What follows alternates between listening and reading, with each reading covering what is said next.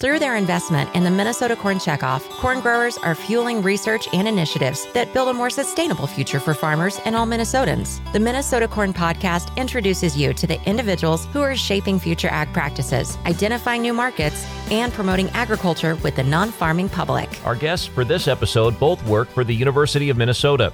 Jamie Mosel is an extension educator with a focus on climate resilience through the university's Climate Adaptation Partnership.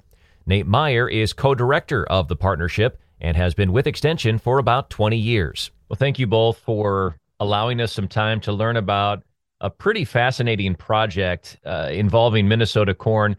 Nate, let's start with you. What does this project consist of?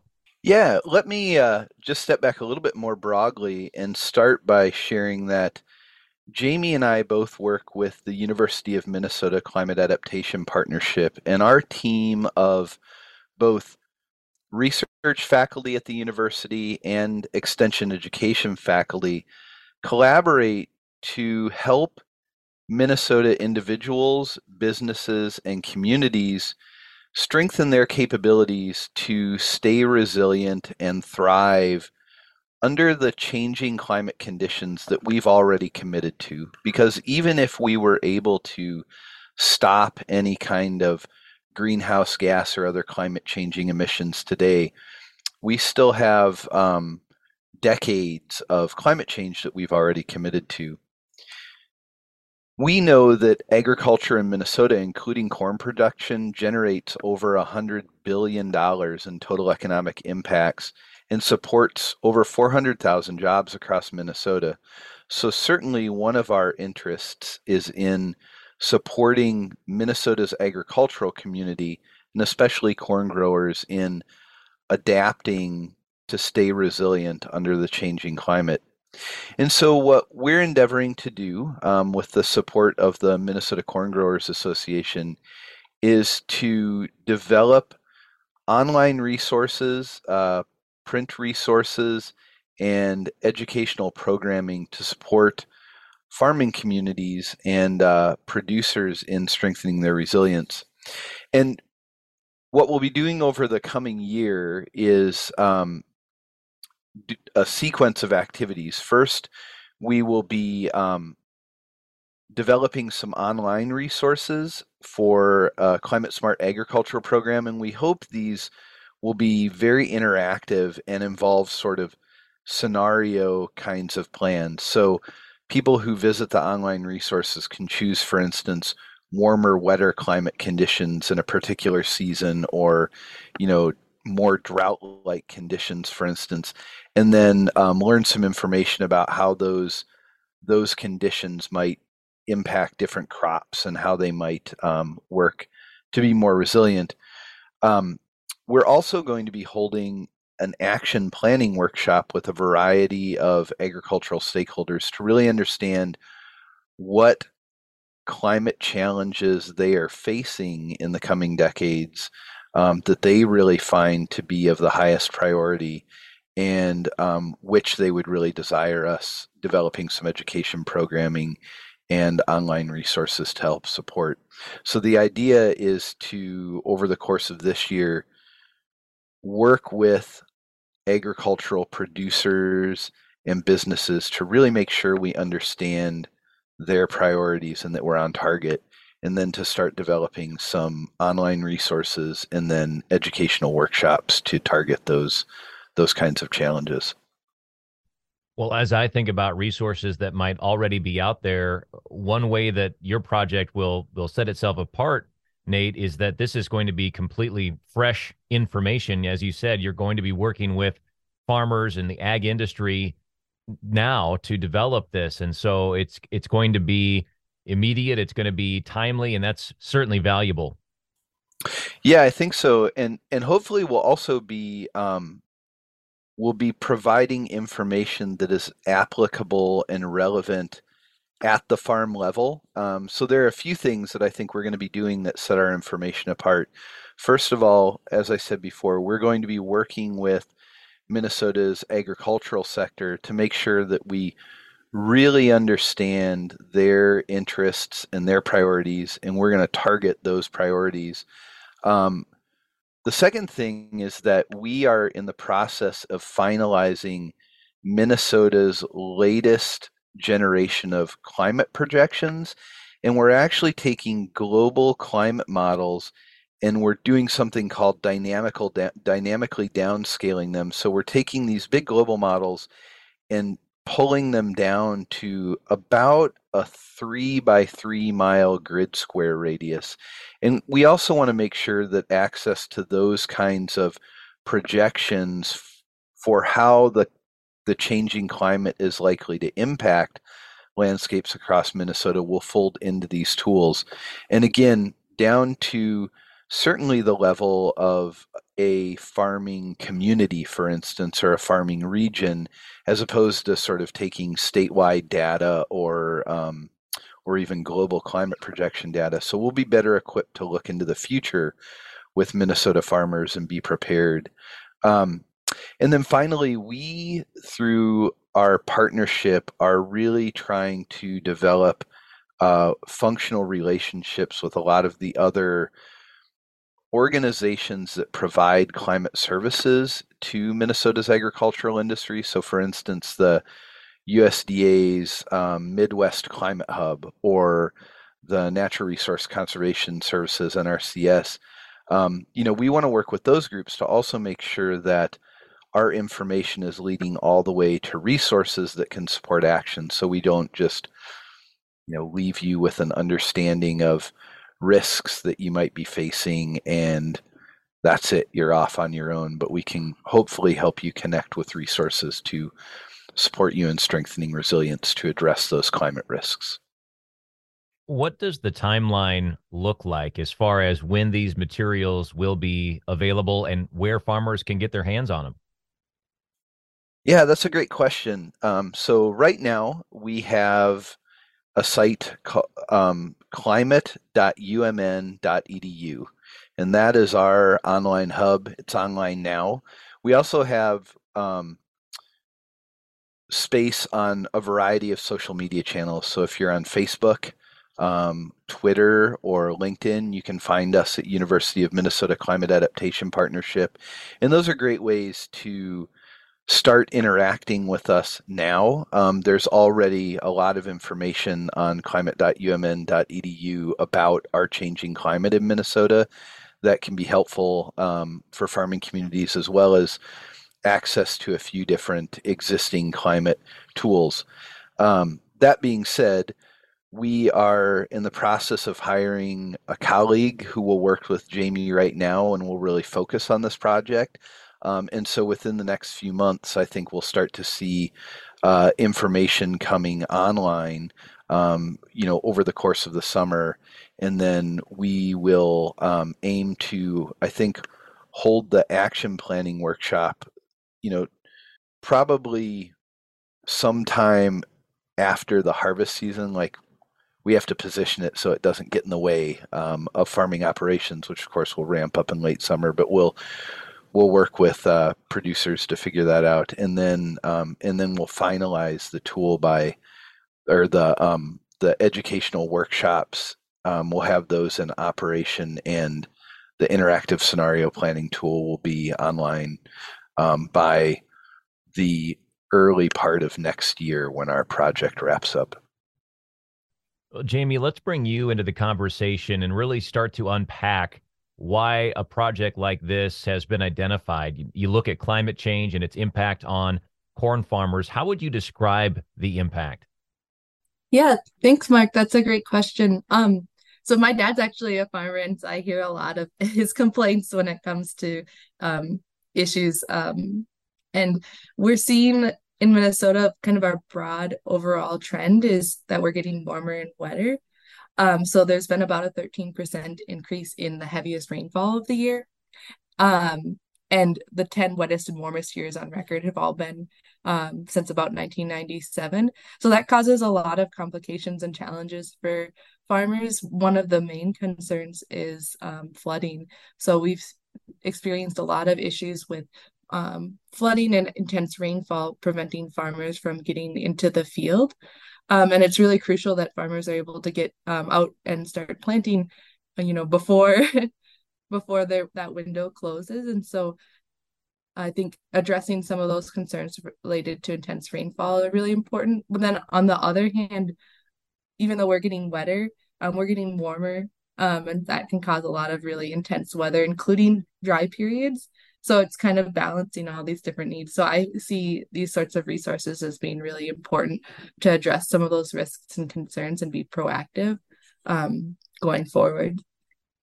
What steps are farmers taking now to reduce their exposure to climate change risks? What steps might they be taking, but they're not doing it? Yeah, I think that there are a lot of steps that farmers can take. One step that I always recommend is thinking kind of at a more ecological landscape level. I think that really helps. Another thing here in Minnesota related to flooding are things like tiling. We've done a lot of tiling throughout Minnesota, so that might need to be updated. A cool project that I've seen is incorporating things like prairie strips into farms, which can be a little bit logistically challenging to get started with, but it has a lot of benefits, and that can help with kind of preventing more runoff, that sort of thing. So there's a lot of really creative solutions. And I just like to emphasize too that farmers have been really innovative for years and years and years. And so they're kind of some leaders, potential leaders in this field of climate change. But yeah, we really hope to work together to help identify those risks and then provide resources to keep dealing with them.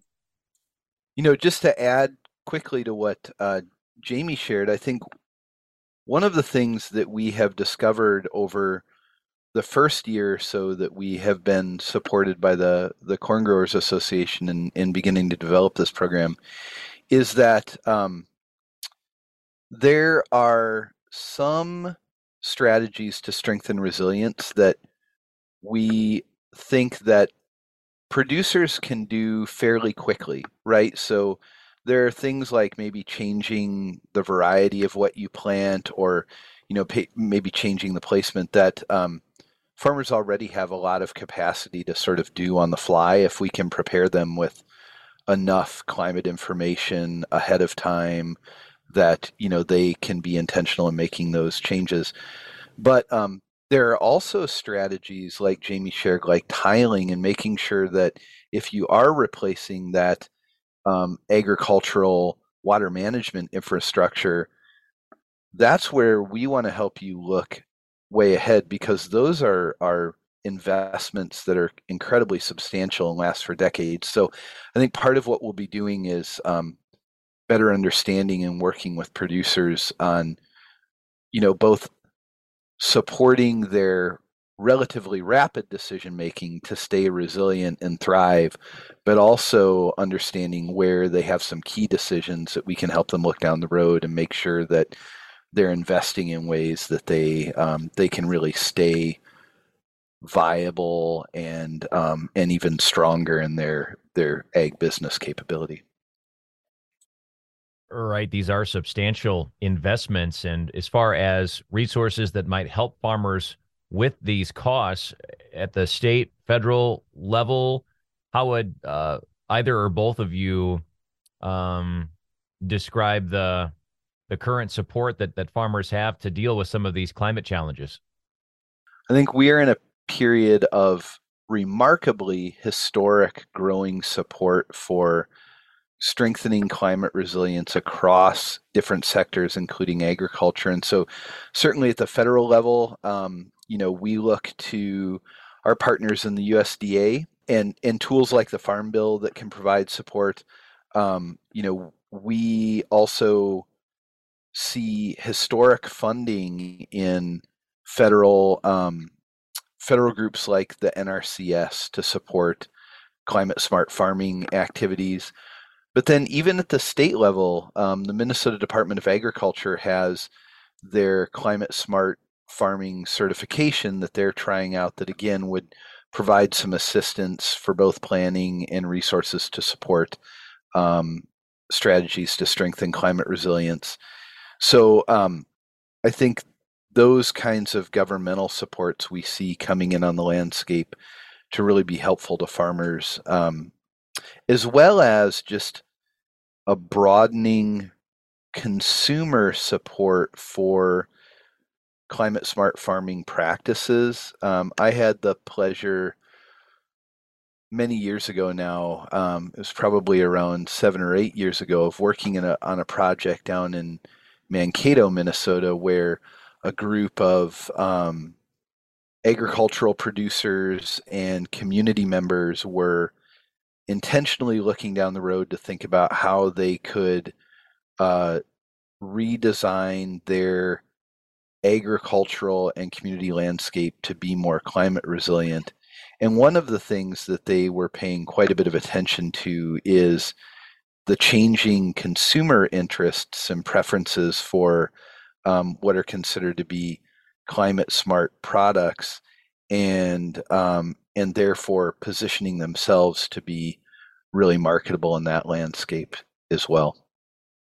Yeah, I think that we're gradually moving into a time where there's more and more resources available for farmers. And like Nate said, there's also a lot of just like social positivity and acceptance and push for kind of these more climate smart or climate ready actions on the part of farmers. I think we'll probably in the next question, I think there's some barriers that we'll address too, but yeah, there's a lot more enthusiasm going in these days. And I also think that farmers are really starting to see some of those impacts of climate and severe weather. And um, and I think that's creating a lot of demand as well. Just people seeing that, not just farmers, but community members and everything like that as well. Well, let's go right into that, Jamie. As far as those barriers, obviously cost we've talked about, and maybe there's more to say, but what are some of those barriers? Yeah, for barriers. So I mentioned my dad, he's a small farmer. So he rents the land, so he's already got a cost for that.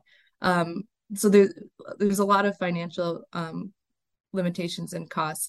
And if you're renting the land, there's also some limitations on what you're able to do as far as implementing any sort of strategies. Another restriction is, there's a lot of things in crop insurance, for example, that can be limiting when it comes to trying out different strategies. If you want to be able to get your crop insurance if something goes wrong, you're not always able to experiment more. You have to stick with certain guidelines, and that can be really, really challenging because crop insurance is hugely important for farmers. So that's one limitation that I know just right off the top of my head. Some of that insurance related stuff that needs to really kind of expand and become more flexible so farmers can utilize it more effectively. You talked earlier about some of the changes to the climate that we're seeing in Minnesota. It's becoming wetter. It's also becoming warmer. And I know from talking with Bruce Potter with Extension that pest pressure is a constant problem during the growing season. And as we think of some of those overwintering pests, what are the implications of warmer winters, Jamie? Yeah, that's a fantastic question.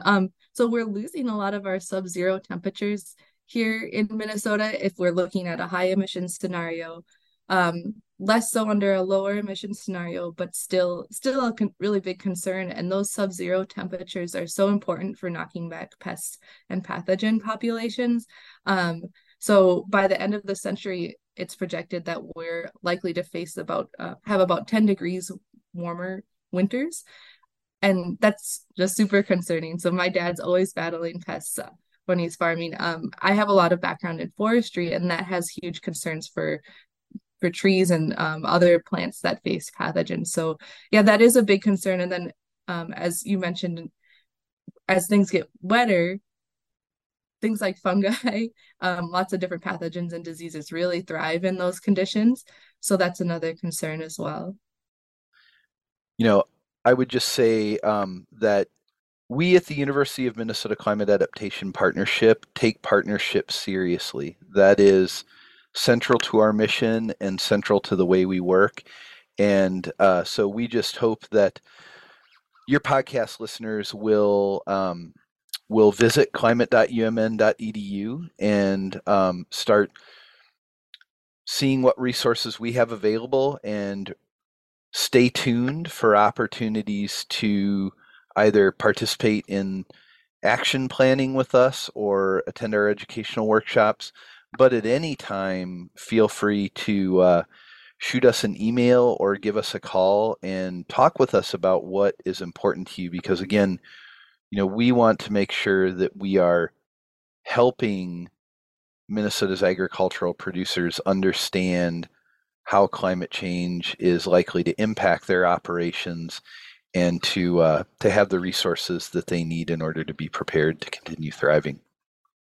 And as we talk about partnerships, I'd like for both of you to talk briefly about the importance of a commodity group like Minnesota Corn wanting to be essentially out in front on an issue like this and partnering with the university to get these materials into the hands of farmers. Yeah, I will say from my perspective as a director, it was incredibly pivotal to the development of our program team.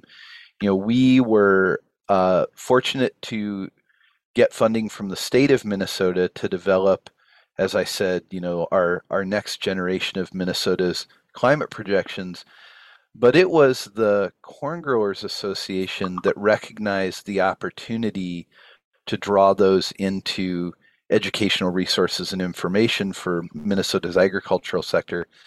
We would not have been able to establish our extension capacity to support delivering that education without that really incredible support. And then that actually, that investment then helped us open up some other doors that enabled us to bring Jamie aboard. So we are just really appreciative that Minnesota's corn growers are taking the changing climate seriously, and they want to be prepared, and they're willing to invest in helping us support the industry in those efforts.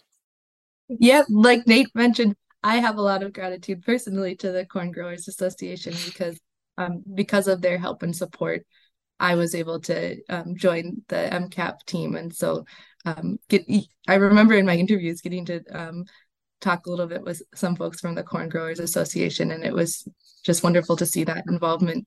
And I also think it sends a really great message to other farmers that, Minnesota's really being proactive and looking ahead, and one of these leading groups is kind of spearheading that as well and showing their support. So I think it's just so wonderful that what the Corn Growers Association is doing and that they're partnering with us. They've been really wonderful to work with. And I think, yeah, like I said, it just sends a great message, and they're really putting kind of their money where their mouth is what I'd say. They're committed to this and to the well-being of farmers in the state of Minnesota. To learn more about projects supported by Minnesota Corn, visit mncorn.org.